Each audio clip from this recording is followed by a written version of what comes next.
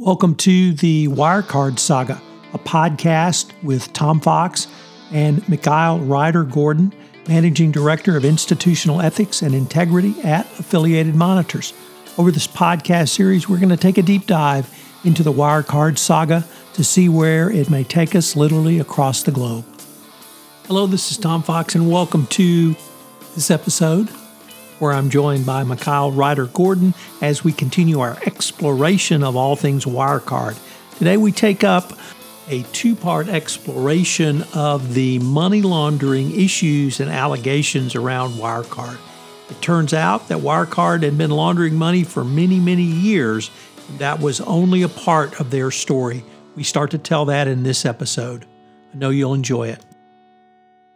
Hello, everyone. This is Tom Fox back again with Mikhail Ryder-Gordon for another episode in our continuing exploration of Wirecard. So first of all, Mikhail, welcome back. Always delighted to be back with you, Tom.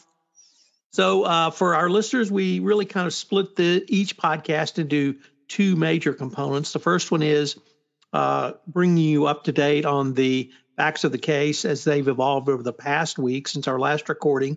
And then in the second half, we take a look at subject matter related to Wirecard. Today, we begin an exploration of money laundering. But Mikhail, could you bring us up to date on the evolving facts of Wirecard? Oh, yes, absolutely. And listen, Toad is behind the motor car on this one for Wirecard.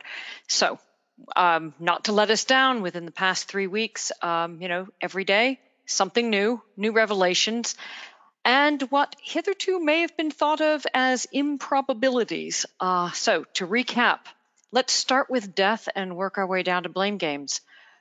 Yesterday, now actually a few days ago, the Philippine Department of Justice announced that they were investigating the alleged death of Christopher Reinhard Bauer. Bauer is the owner, alongside his wife Belinda, who owned the Wirecard business partner PayEasy Solutions based out of Manila. And recall, PayEasy is at the heart of Wirecard's fraudulent outsourced operations in Asia.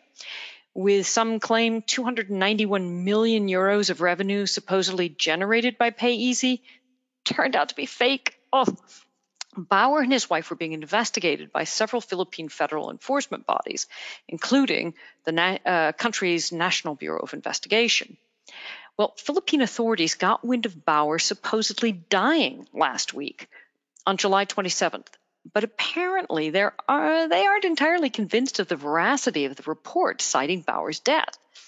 Notice of Bauer's demise appeared in a regional newspaper in Hesse, Germany, and some Facebook posts of wife Belinda wearing a black ribbon on her sleeve.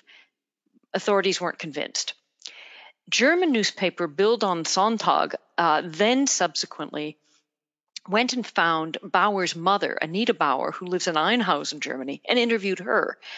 Mother Bauer told the paper that Bauer died of natural causes after developing a boil. He supposedly sought treatment for the boil at a Manila hospital. It turned septic, and after several days in the ICU, he died. Now, the claim is Bauer's body was immediately cremated, and the ashes returned to Belinda in Manila. However, authorities have not yet confirmed that Bauer truly died. The MBI has ordered scads of documentation, everything from death certificate to the burial permit, which there wouldn't be as he was cremated, in an attempt to ascertain if Bauer, under investigation, really hasn't maybe tried to slip the authorities. So we may have yet another instance of a Wirecard exec sending out false information whilst they seek to evade. Stay tuned. Staying in the APAC region, Singaporean authorities charged a director of Citadel Corporate Services. Now, again, this is one of Wirecard's Asian operations. This is their trustee company. And they charged R. Shanmugaratnam, say that 3 times, with willful intent to defraud. He was charged with 4 counts of falsifying letters that claimed Citadel held amounts ranging from 30 million to 177 million euros in escrow accounts on behalf of Wirecard. Turned out they were completely spurious. So he's been charged. Meanwhile, BaFin, the German regulator who so utterly failed to provide oversight of Wirecard, and about which we have spoken of at length in this series, is back in the Wirecard news this week. They announced on Tuesday, August 4th, that they were now going to conduct an audit of Wirecard's accounts 2017 through 2019. Huh? The rationale is, and really you cannot make this stuff up, FREP, remember that's our German industry self-regulating oversight body, FREP has informed BaFin that Wirecard has refused to accept an error in the accounts FREP identified and therefore refused to cooperate any further with FREP. An error? Just one? Really? So what FREP is even doing in the mix when the German government has already terminated their contract to provide oversight of businesses' financial accounts is a mystery. Great question. But now we can all rest easy knowing that BaFin's on the job auditing the past 2 years. As if it weren't sufficiently extraordinary, BaFin's also been flinging kitty litter everywhere. This week, the European Central Bank had to go on the defensive, saying it was all BaFin's fault for misclassifying Wirecard as a tech company rather than a financial holding company, which resulted in limiting its authority over it.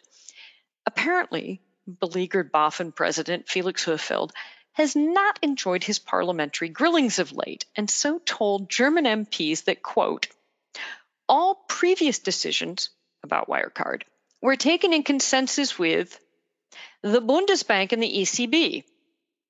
The ECB was not impressed with Hoefeld's attempts to place blame on their doorsteps. But neither were German MPs. It transpires that Mr. Hoefeld has been economical with the truth regarding BaFin's contacts with Singaporean regulators regarding their inquiry into Wirecard. The MPs have suggested Hoefeld lied to them in recent parliamentary hearings. Hoefeld's response? He was, quote, merely imprecise. Things promise to get very interesting at the end of this month when the same Parliamentary Finance Committee will hold special hearings on Wirecard featuring representatives from the Chancellery, they who lobbied for Wirecard, the Justice Ministry, the Bundesbank, and BaFin. Harkening back to our discussion on short sellers in episode 2, if I were taking a position on Mr. Hoefeld, I might short that stock. Has there been other fallout? Oh yes, boys and girls, speaking of fallout involving the banking sector, losses from Wirecard just keep piling up. Recall, last week, Tom and I discussed that it wasn't just about the 1.9 billion euros of revenue that never existed on Wirecard's books, but the additional 3.2 billion in vanished loan money. That oops moment of last week hit the bottom lines of several German and other European banks this week. Commerzbank AG, ING, both admitted to losing approximately 175 million euros each, or to put it another way, the equivalent of half their respective profits for the second quarter. Crédit Agricole wasn't too far behind with losses from loans to Wirecard, hovering in the 110 million euro range. Crédit Agricole, though, seemingly peeved by this loss, demanded Wirecard return payments technology they were working on as part of a partnership with the fallen company. I don't know that clawing back some still-in-production code will go very far in compensating for loan losses. Some 15 banks that lent money to Wirecard totaling 1.75 billion euros discovered Wirecard had drawn down about 90% of that loan money. Affected? ABN AMRO, Landesbank Baden-Württemberg, Barclays, DZ Bank AG, and Lloyds, all staring down losses of over 100 million euros each. Ouch! The FT reported that it had now seen documentation that evidences Wirecard outflows pouring out of the company after the early 2020 investigative story broke, and whilst KPMG was in there conducting its forensic audit. The bulk of the money was from these loans, and unsurprisingly, much of the funds went to 3 of the dodgiest Wirecard business partners, OCAP and Senjo in Singapore. We'll talk about them in another episode. Al Alam in Dubai, and Pay Easy in the Philippines. Remember what we just said about Bauer? Keep those names in your notebook because there'll be a test on them later. 15 banks pony up $1.7 billion, and no one thought to exercise some due diligence before lending? Really? Also out this week, more information about what former Wirecard COO Jan Marsalek was been up to in the years leading up to the fall of the House of Wirecard. Remember, he who is now nestled safely in the arms of the Russian GRU was apparently taking all of those regular trips to Russia to shop. Independent Russian news outlet The Bell managed to get hold of some of Marsalek's friends and acquaintances in Russia and broke the news this week that Marsalek had been traveling to Russia so consistently for the past decade because he was on the prowl for banks and or payment service companies in Russia that Wirecard could buy. One person interviewed told The Bell that Marsalek attempted to purchase a Radio Tech Bank, a financial institution that belonged to Robert Musin. Now, Musin was based in the Tatarstan region and was arrested in a massive billion-dollar fraud a couple of years ago. Sources went on to say that Wirecard may have been seeking a Russian bank, as in late 2017, Russia banned all transactions coded as originating from online gambling, or any gambling. Prior to that prohibition going into effect, Wirecard had served as the primary settlement bank for illegal online casinos and bookmakers in Russia. Hold that thought. So discussing Marsalek's search for Russian banks or payment services Wirecard could acquire, The Bell quoted an acquaintance of Marsalek who said, quote, "The whole market understood that this, Wirecard, was a money laundering bank and that they were laundering money for casinos, gambling, and porn." Tom, do you remember those tacky license plate frames one used to see on certain vans here in the U.S. in the 1980s? Gas, Sure. grass, or ass? Gas, grass, or ass, no one rides for free? I think it may be fair to say that this should have been Wirecard's corporate slogan. And so, with that thought, listeners, don your personal protective equipment and let's take a dive into the cesspool that was Wirecard's laundromat. So I have my PPE on and I am ready to go. Okay, we're diving in. So for those listeners unfamiliar with how money laundering works, let's do a really quick high-level run through the basics. Money laundering is what is known as a predicate crime. That is, another crime has to be committed first before the crime of money laundering can occur. It's relatively easy as crime goes because crimes that can lead to money laundering charges are myriad. Trafficking in anything illicit, drugs, people, weapons, wildlife, etc., counterfeiting, fraud, embezzlement, tax evasion, pilfering state coffers, kidnapping, ransom, extortion, anything that generates revenue or income from an illicit act. Financial or white-collar crimes, as well as the dirtier ones, generate lots of money. Now, how to conceal that money from law enforcement, right? All that money is derived from criminal activity, and if they knew that, they might seize it. So this is where laundering comes in. The goal, take the dirty and run it through a succession of transactions and deals so that the monies reappear as legitimate income. The 3 steps of this process, and really there can be many iterations of said, are placement, layering, and integration.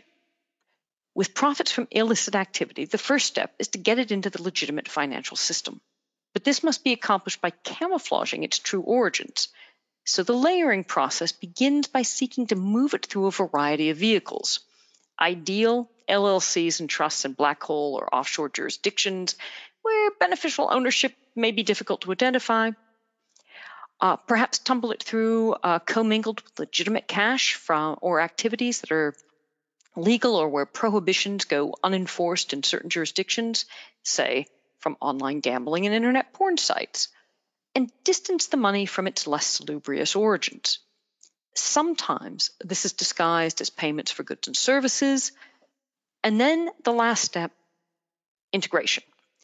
The monies are now in accounts in the legitimate financial system. A big shiny fintech bank, like Wirecard, will do nicely. And then we can spend the proceeds right on property investments, business ventures, or use it to fund more crimes. Once it's integrated, essentially it has come out freshly clean and pressed. It all appears to be the proceeds of legitimate activity. Now, transnational organized criminal organizations have grown in concert with the growth of cybercrime and the ease and speed with which money can be moved through multiple jurisdictions via online mechanisms, particularly these internet gambling, virtual currencies, etc. Threat finance is inextricably connected to money laundering and the world of illicit money. That is, revenue that can be generated from legitimate, borderline enterprises or outright criminal activities that is then funneled through accounts that are cloaked as to their true beneficiaries, but go on to sponsor or facilitate terrorist groups or procurement toward weapons of mass destruction. FATF and MoneyVal have identified terrorist organizations using the laundering of proceeds derived from hacking, stolen credit card activities through online gambling sites in order to meet their, quote, operational costs and sustain terrorist activities. Evading sanctions in order to obtain cash in the global markets has seen a rise in online activities from countries, state actors like North Korea and Iran. North Korea makes absurd amounts of money not only from ransomware and hacking banks, but also from online gambling sites and cryptocurrencies. Online gambling through the recruitment of US-based players and the exploitation of the international banking infrastructure. Think wire transfers, money remittances, which involves laundering significant sums of money using websites and operating from offshore locations. Now, this is all going to sound familiar somewhat, and by the time we've completed this episode, you're going to see a pattern here.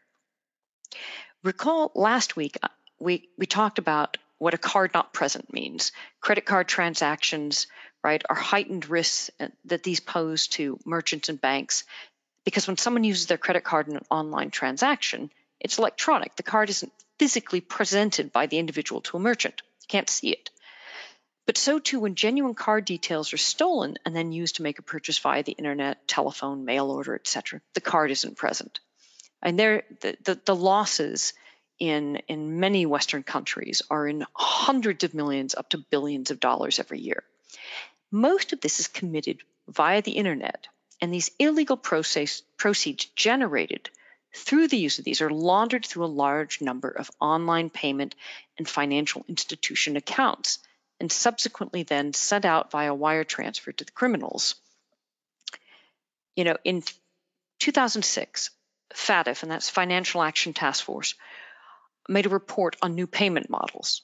It had listed 4 potential money laundering, financial threat finance risk factors in respect to internet payment systems: anonymous accounts, anonymous funding, and receipt of funds, high or non-existent account funding limits, offshore service providers, which may not observe the laws in other jurisdictions.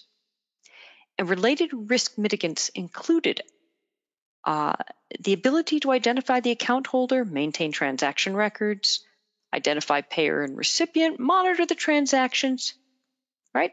Standard stuff for AML in financial institutions. Now, why are we going back to 2006? Because 2006 marks an important year in the history of Wirecard and money laundering. In November 2005, an individual named Rutger Troutman joined Wirecard as its COO. Now, Troutman would go on to incorporate numerous shell companies, and particularly a Wirecard entity in the UK that went undisclosed for years. And this was known as Wirecard UK Limited, a hidden subsidiary of Wirecard that he incorporated in July of 2006.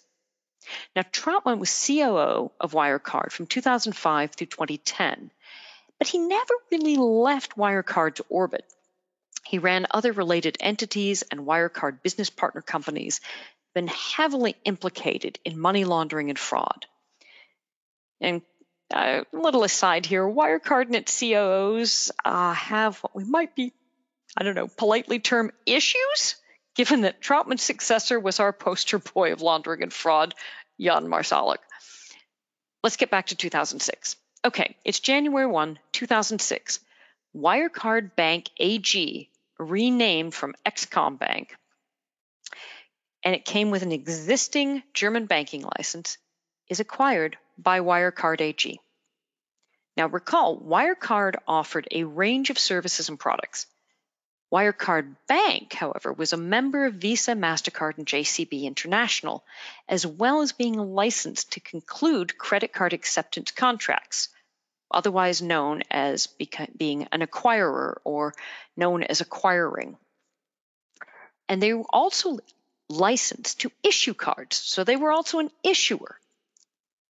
But the bank side also offered its own cards, such as prepaid gift cards, prepaid cards, and virtual cards under a variety of names, including Prepaid Trio, My Card to Go, etc., for private customers.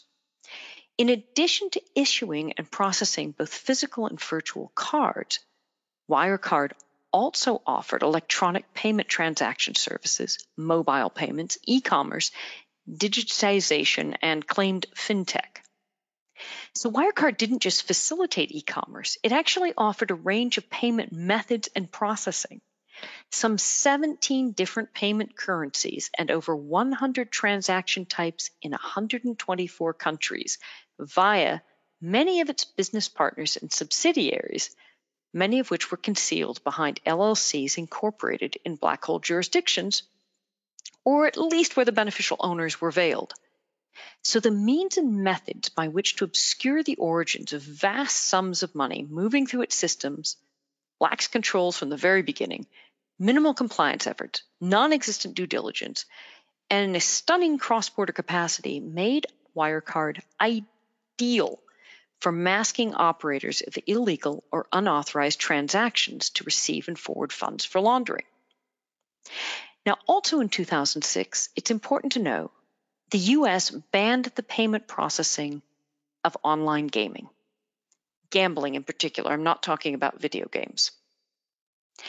Remember, Wirecard in its very early years built its business on providing online gaming operators, internet porn sites, online trading sites, or shell companies acting on behalf of these entities with bank accounts for the purpose of not only carrying out these activities, much of which is banned in many jurisdictions, but for generating a lot of revenue. They facilitated laundering by allowing assets from these illegal sources to enter into the legitimate economy. Remember layering and integration? How did they do this? It's via credit and debit transactions and other e-payment mechanisms. Wirecard processes, or it did, for gambling sites such as Full Tilt Poker and Poker Stars, sports betting sites, and porn sites by the Wirecard groups. Click to Pay online payment tool is one example. In 2006, when online gambling is banned by the US, Braun goes on a tear buying up foreign processors around the world to build an international network of companies. Now, on the surface, this was to satisfy investors as a key pillar of Wirecard's hitherto legal earnings having vanished under these online gambling prohibitions. Now, FinCEN has tracked payment alternatives, and as FinCEN has tracked payment alternatives and the increase in cybercrime and laundering, it's grown exponentially in concert with expanded sales options online via the role of third-party payment processors, sometimes called TPP or TP3s, such as Wirecard. In laundering, particularly with respect to transnational organized crime, TP3s have exploded. They work for merchants to facilitate non-cash payments, and some facilitate fraud. Right? One indication, and we mentioned this the other week, is an unusually high rate of reverse transactions because of consumer complaints.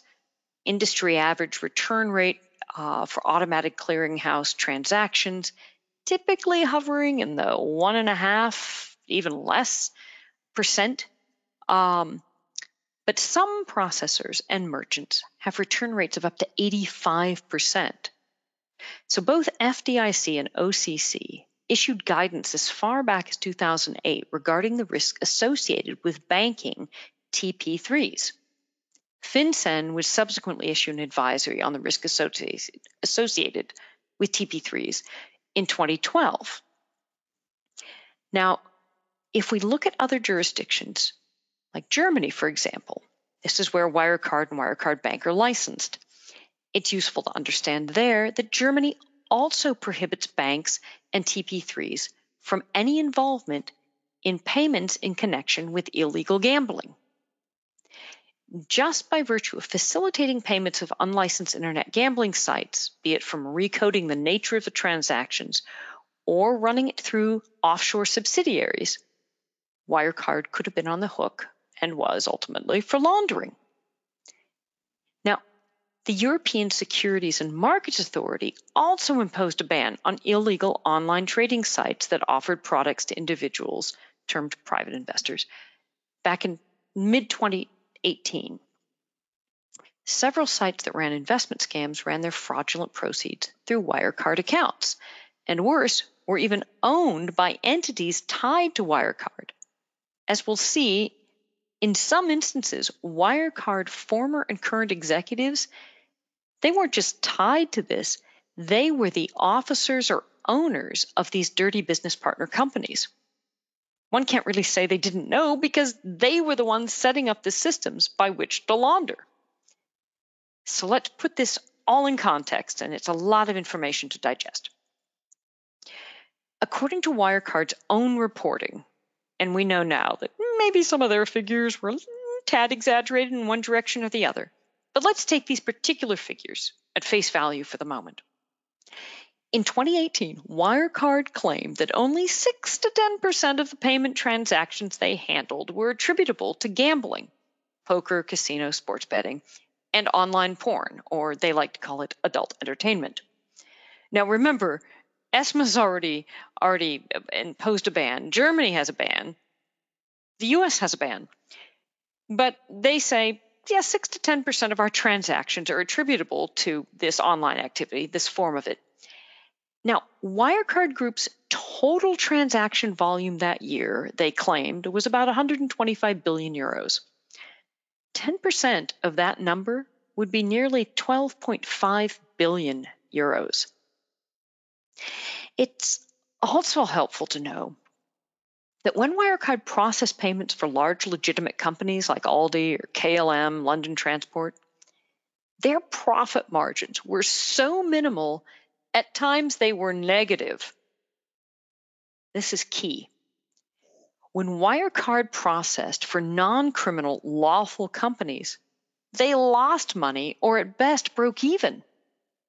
The real money was in banking and processing for illicit entities and individuals. Wirecard's success was built on crime.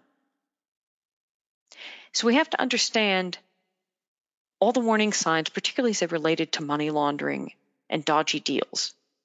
And again, we have to go back in time.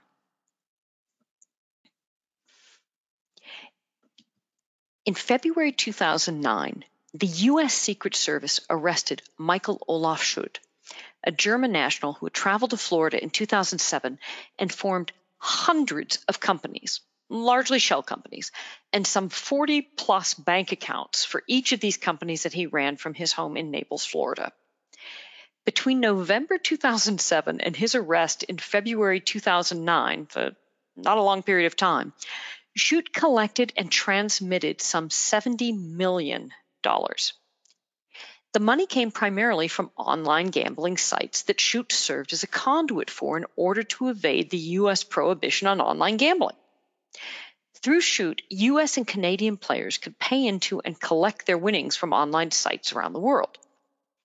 Schut funneled these monies through one of his companies, well, one of many, Blue Tool Limited, a UK incorporated shell company, and from there to one of his key bank accounts, this under Blue Tool, held at Wirecard. Now let's pause for a minute. We have the U.S. prohibition that's putting new pressure on Wirecard's revenues.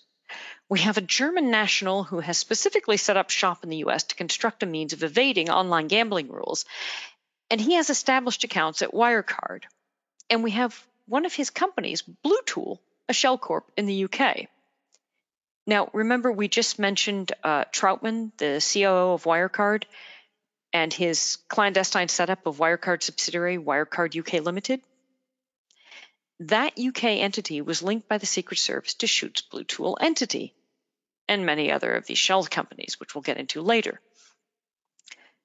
Troutman incorporated the undisclosed Wirecard UK Limited that had stockholder, officer, and company secretary overlap with Blue Tool, wiring the online gambling-related monies via Wirecard Bank back into the United States. Wirecard also had a consultant, and he was also former chairman of Wirecard's board, Jochen Hochrein, apologies to him if I've butchered his name, who controlled an additional company that transferred monies to Shoot and his companies in Florida. Wirecard isn't just handling Shoot's illicit transfers. Its executives are actually helping form the shell companies through which money will be layered. Another one of Wirecard's payment service partners, EZV, also shared the same German address as one of Shoot's Florida-based receiving companies. Shoot moved more than $7 million through the Blue Tool Wirecard account alone. The website ultimatebet.com, for whom Shoot helped collect and distribute money, actually had on its website instructions to US-based gamblers on how to fund and debit their UB accounts via Wirecard Bank AG. UB would wire via Wirecard Bank to Blue Tool Limited for check distributions. Shoot would receive the funds from Blue Tool via Wirecard Bank and then mail out the checks to the gamblers in the US and Canada. Now, Shoot and the Blue Tool UK entity are just the tip of the iceberg. And we'll get back to the UK shell companies. But what happens to Shoot? The Secret Service seizes his toys, his cars, his watches, his house, his cash. He pleads guilty to running an unlicensed money service business. Why the seemingly light sentence for having laundered $70 million? Documents in the federal case against Shoot strongly suggest he cut a deal and agreed to cooperate with U.S. prosecutors and may have helped them build several other cases. Now, Blue Tool and the 1,000 shell companies formed and based in one tiny town called Consett in the north of England. And for those of you who don't know it well, it's around Durham. Our whole separate story that we'll get into in another episode. However, keep the Wirecard-related entities Blue Tool, Blue May Enterprises Limited, BMIE, and Fermoya in the back of your mind. For now, just know that Blue May, not Blue Tool, Blue May, was also formed in the UK to serve as a front for illegal online poker site 7red.com. Now, Blue May was held by entities Fermoya and BMIE. Blue May only operated from 2010 to 2013, but in that time, according to UK bankruptcy filings, Blue May held 36 million euros in total credits in a Wirecard bank account. Now, Wirecard reported total customer deposits of 260 million euro, and Wirecard bank card solutions in the year 2013. Again, take any numbers from Wirecard with a large grain of salt, but this would suggest that Blue May's credits accounted for upwards of 14% of Wirecard Bank's total deposit base. Something's not adding up here. Blue Tool itself was formed through multiple layers. This is our BMI and EMB, with what the organizers called nominee directors. And honestly, there really isn't such a thing under English law. But these people, listed as officers of these companies, genuinely had nothing to do with them. They were just paid to be names on these shells in order to obscure the true beneficial owners, and so that bank accounts in the UK could be established and money from around the world, including porn sites run out of a number of countries in Africa and LATAM, could get money in and out of the legitimate financial markets in the West. Parallel to all of this going on in these years, this is still 2009, Israel would expose the Bank de Binary and related ICC CAL scams that would wind up with companies and individuals being prosecuted over a period of a decade. Actually, some of them are still going. in Israel, the US, Australia, New Zealand, and elsewhere, with literally billions having been identified as derived from fraud. Now, remember that predicate crime rule going back to money laundering? One of the first things to become known in this investigation about Bank to Binary was one, it was really a Cyprus-based company, and two, bank to that company, Wirecard Bank AG.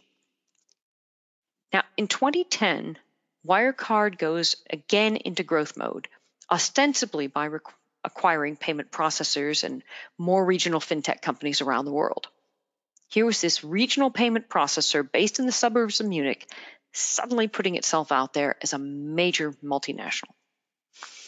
Now, that same year, Munich state prosecutor had been contacted by the U.S. regulators regarding Wirecard's connection to money laundering linked to the Schutz case and the Offspring cases in the U.S., all to do with online gambling.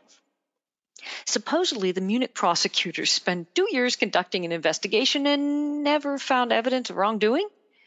At the same time, BaFin was also supposedly carrying out its own investigation, looking into links between illegal online gambling in the U.S. and Wirecard's bank. Now, according to BaFin's spokesperson, they said subsequent checks in 2011 revealed that any shortcomings it had found had been resolved. In 2012, we see more convoluted relationships and ties to former and current Wirecard execs come to light. And really, we need visuals, we need link charts, we need YouTube sessions, but we're going to stick to podcasting. In 2012, the French AMF prohibit any activity having to do with a site called 24option.com in France. Now, 24option was also a binary investment fraud scheme, and the site itself was held by a group called Rodeler Limited, licensed in Cyprus as a Cypriot investment firm with a branch office in Cologne, Germany. Banker of choice for Rodeler and 24option, Wirecard.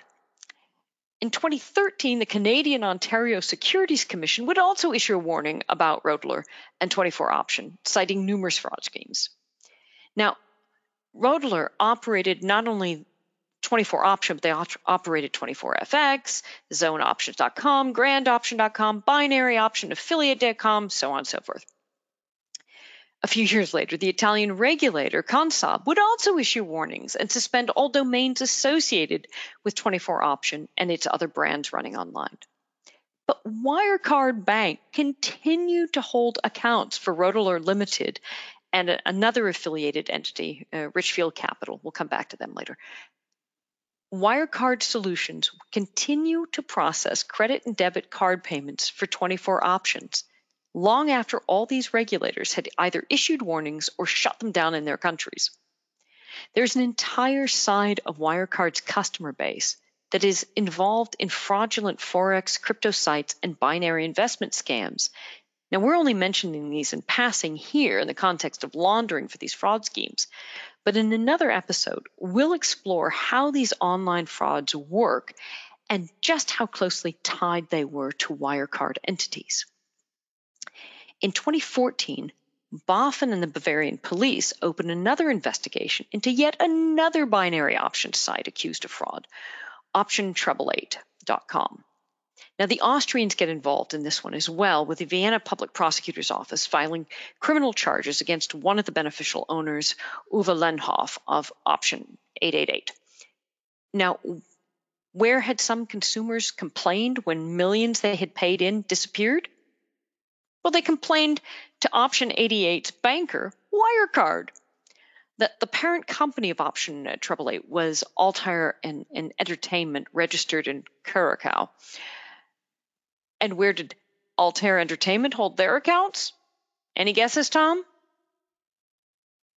Wirecard. You were right.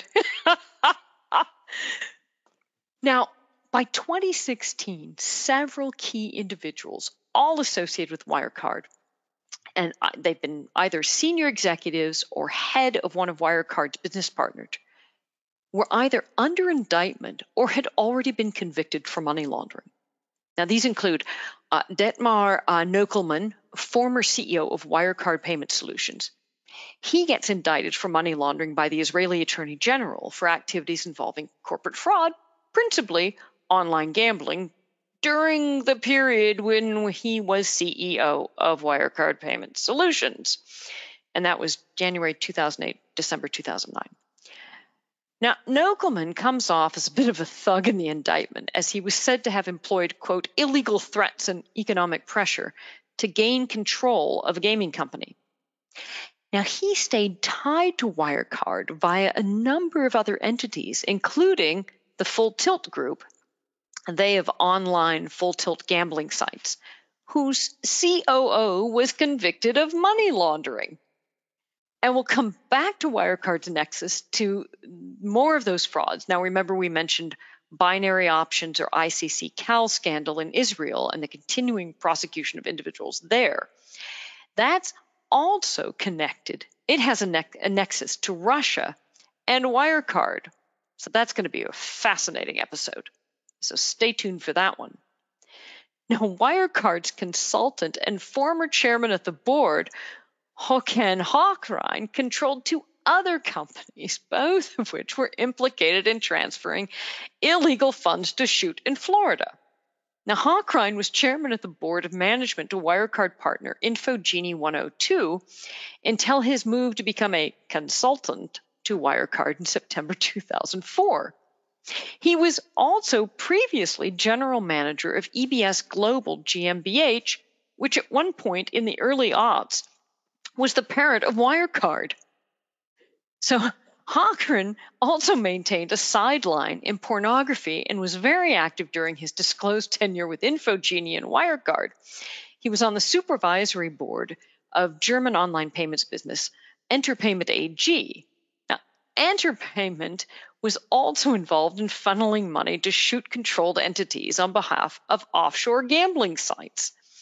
Now, whilst Troutman officially left Wirecard in early 2010, and really the timing was extraordinary, just days before the unsealing of the shoot indictment by the Secret Service.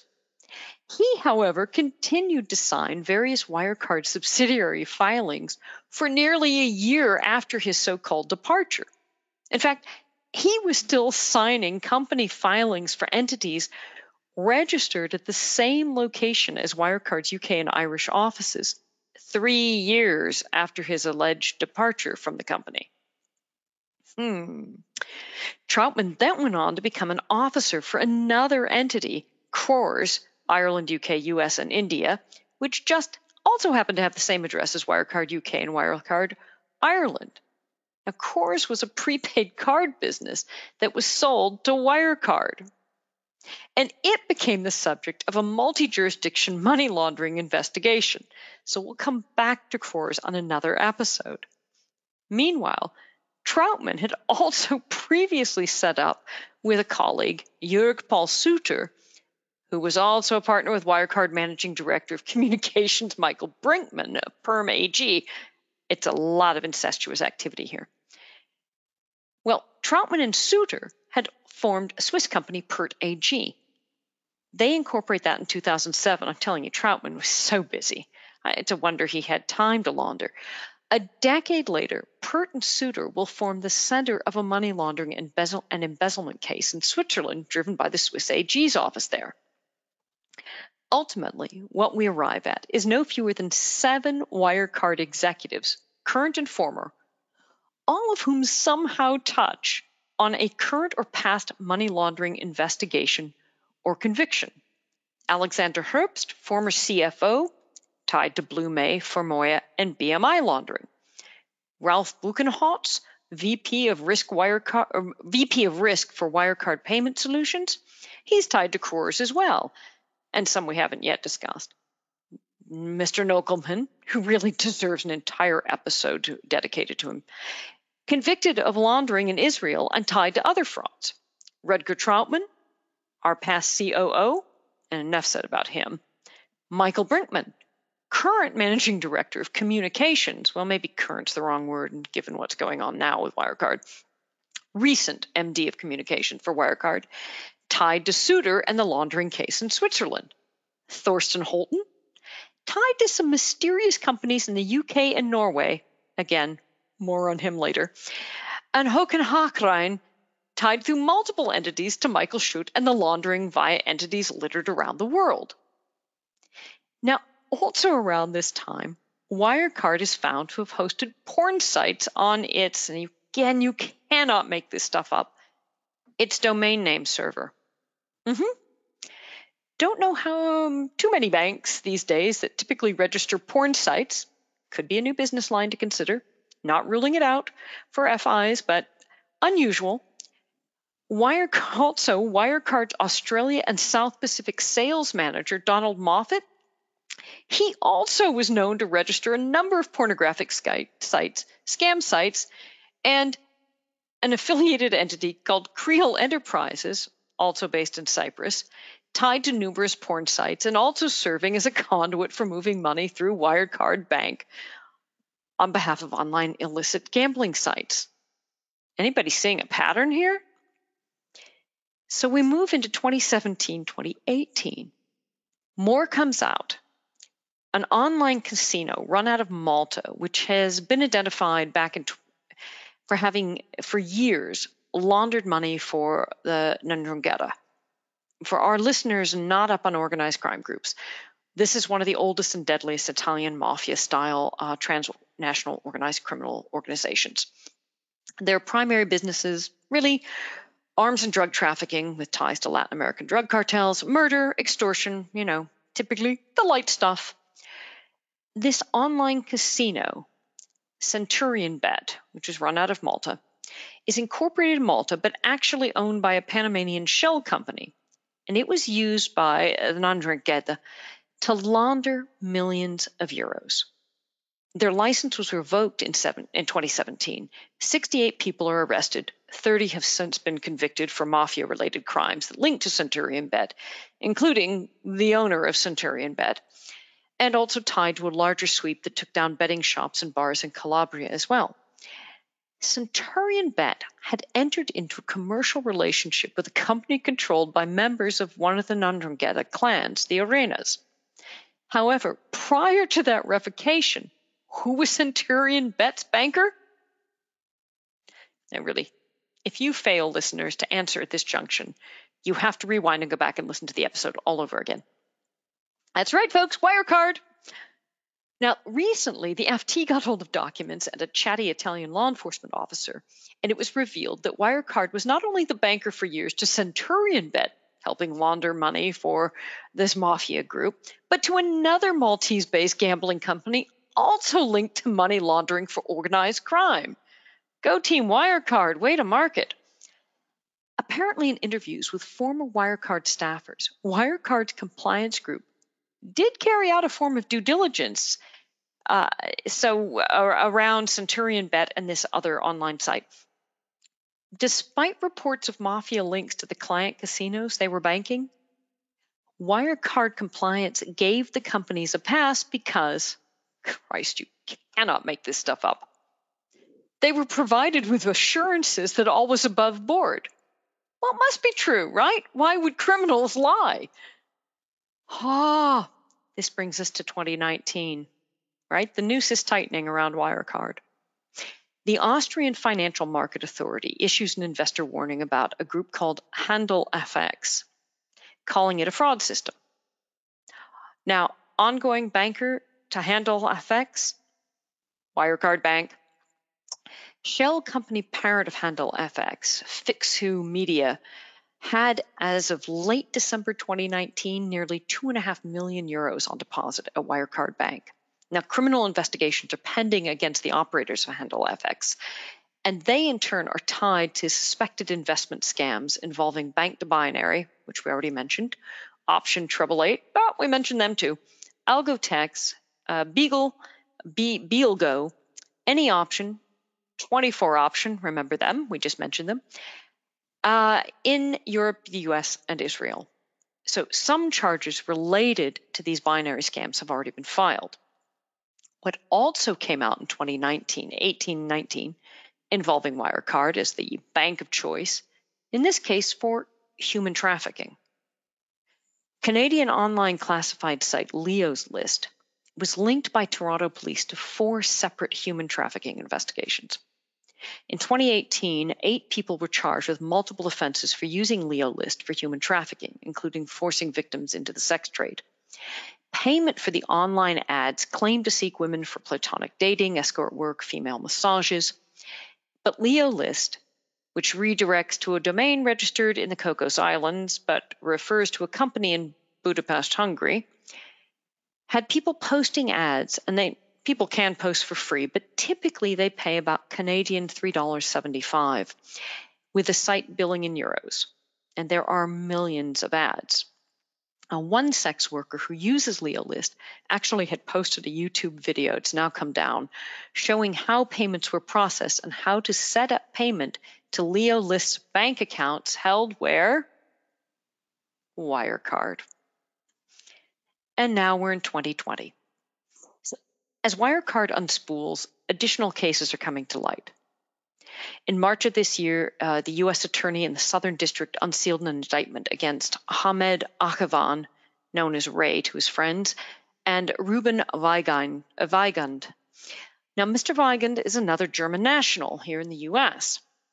Akavan and Weigand have been indicted for scheming to deceive U.S. banks and other financial institutions into processing in excess of $100 million in credit and debit card payments for, in this case, little off-piste, purchase and delivery of marijuana products. See? It's not all gambling and porn. Now, for anyone not keeping up, whilst cannabis products have been legalized in many states within the U.S., federal laws still prohibit the sale and distribution of said. As we discussed earlier, banks assign codes to transactions so they know what the nature of the payment should be. Certain codes are assigned to the illegal, illicit, and highly risky. Banks and card companies will typically refuse to process anything with those codes attached to them. Akavan and Weigand, knowing this, purposely concealed payments from their online marijuana marketplace companies' customers by making them appear to be charges from phony online merchants and other non-MJ related businesses. So, for instance, a customer ordering MJ products via OMMC might see on the credit card transaction a purchase appear for a music store, cosmetics, dog products. One faux site was called happypuppybox.com, and oddly, even stenographic services. OMMC relied upon TPP, right, third-party payment processors, here we go again, to create offshore shell corporations and websites to open offshore merchant bank accounts. Now, any guess as to where some of those shell companies were located and what bank they were using? Any guess? That's right. Akavan and Weigand tie back to shell companies in the UK established by those connected to Wirecard, including some of the porn sites. Apparently, Mr. Akavan had a whole side line with hundreds of registered online porn sites. And the bank of choice for all of these? Say it with me, Wirecard. So what we have?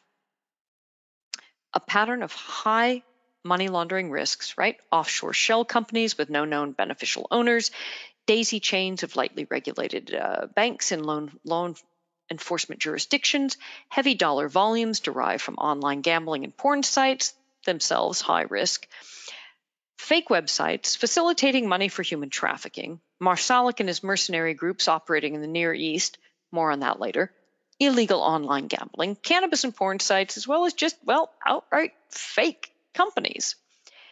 We have fake transactions creating fictitious profits to drive up the stock price. And more than that, outright fake are the genuine but illicit, right?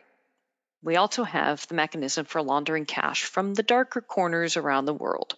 Traffickers, sanctions evaders, kleptocrats. Remember, we have our Russian connection. Laundering to avoid sanctions and pay for other unsavory activities like funding groups in Syria. We have extortion, illegal gambling, kidnapping, loan sharking, murder, etc., etc. It's extremely telling that Wirecard Bank AG frequently carried out transactions with countries which pose a high money laundering risk for Germany, such as Curacao, Cyprus, Malta. Don't forget, like we discussed last week, we also have FBME Bank in Cyprus with its ties to Wirecard and a MasterCard executive implicated in laundering for terrorist financing and organized crime. We now know that at least a third, and now likely what little profits made by Wirecard, all derived from these extremely risky and highly opaque structures and entities. Is or was Wirecard one of the largest and most formalized washing machines ever? McKinsey, the consultancy, is said to have warned Wirecard back in mid-2019 that its, quote, risks related to business partnerships or third parties was one of the company's primary vulnerabilities. At a presentation to Wirecard's two boards, and go back to episode 3 about the multi-board structure, McKinsey warned Wirecard of, quote, non-existent controls over its third-party businesses. But now it appears more and more that not only did the senior leadership and boards know about their dodgy business partners, they were actively complicit in their organization and operation. Risk, yes, but the risk was of getting caught. Here are the enforcement agencies we know have information on and have opened probes related to Wirecard and money laundering in particular. In the U.S., DOJ, multiple agencies, including FBI and no less than 3 U.S. attorneys' offices, New York Southern District, Maryland, Florida, Secret Service, FinCEN, DHS's Threat and Illicit Finance Group. In Germany, BaFin, well, kinda. The Munich Federal Prosecutor's Office. In the UK, the SFO, the FCA, and the lesser-known Department of Business Innovation and Skills, who are tasked with elements of consumer protection. Austria's Federal Prosecutor's Office, the Philippines SBI and AMLEC, Mauritius and its AMLTF unit, Israel, its AG's office and Lahav 433, that's their elite federal police unit, Singapore's Monetary Authority and Federal Police, Ireland's Garda, Europol, and now, in light of recent disclosures, possibly authorities in both Cyprus and Malta. Did we forget anyone? So, I think we'll close this episode on the Wirecard scandal with a quote from the author Bill Black, who said, "The best way to steal a bank is to own one." Join us next week as we explore the various frauds Wirecard engaged in and how they relate back to this money laundering. I, for one, can't wait. Thank you again, Tom. As I said in the introduction, Mikhail, Ryder, Gordon, and myself are going to be taking a deep dive on the Wirecard case over the next several weeks. I hope you will join us again. This special podcast series will focus on the events on the ground and each week, and then we're going to take a deep dive. Some of the topics we're going to cover include Germany Inc., the regulatory response, what this means for the overall fintech and EU regulatory world, and a variety of other interesting angles to the Wirecard case. I hope you will stick with us throughout this series. I know you will find it incredibly enjoyable, as this is one of the largest frauds since the Enron WorldCon days and the largest accounting fraud in Germany since World War II. It's going to be a ton of fun. Thanks again for listening. Please leave us a review. We would greatly appreciate that on iTunes. The series on Wirecard is a special production of the Compliance Podcast Network.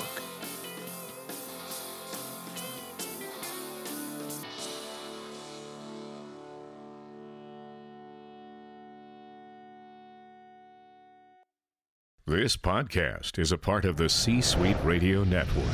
For more top business podcasts, visit c-suiteradio.com.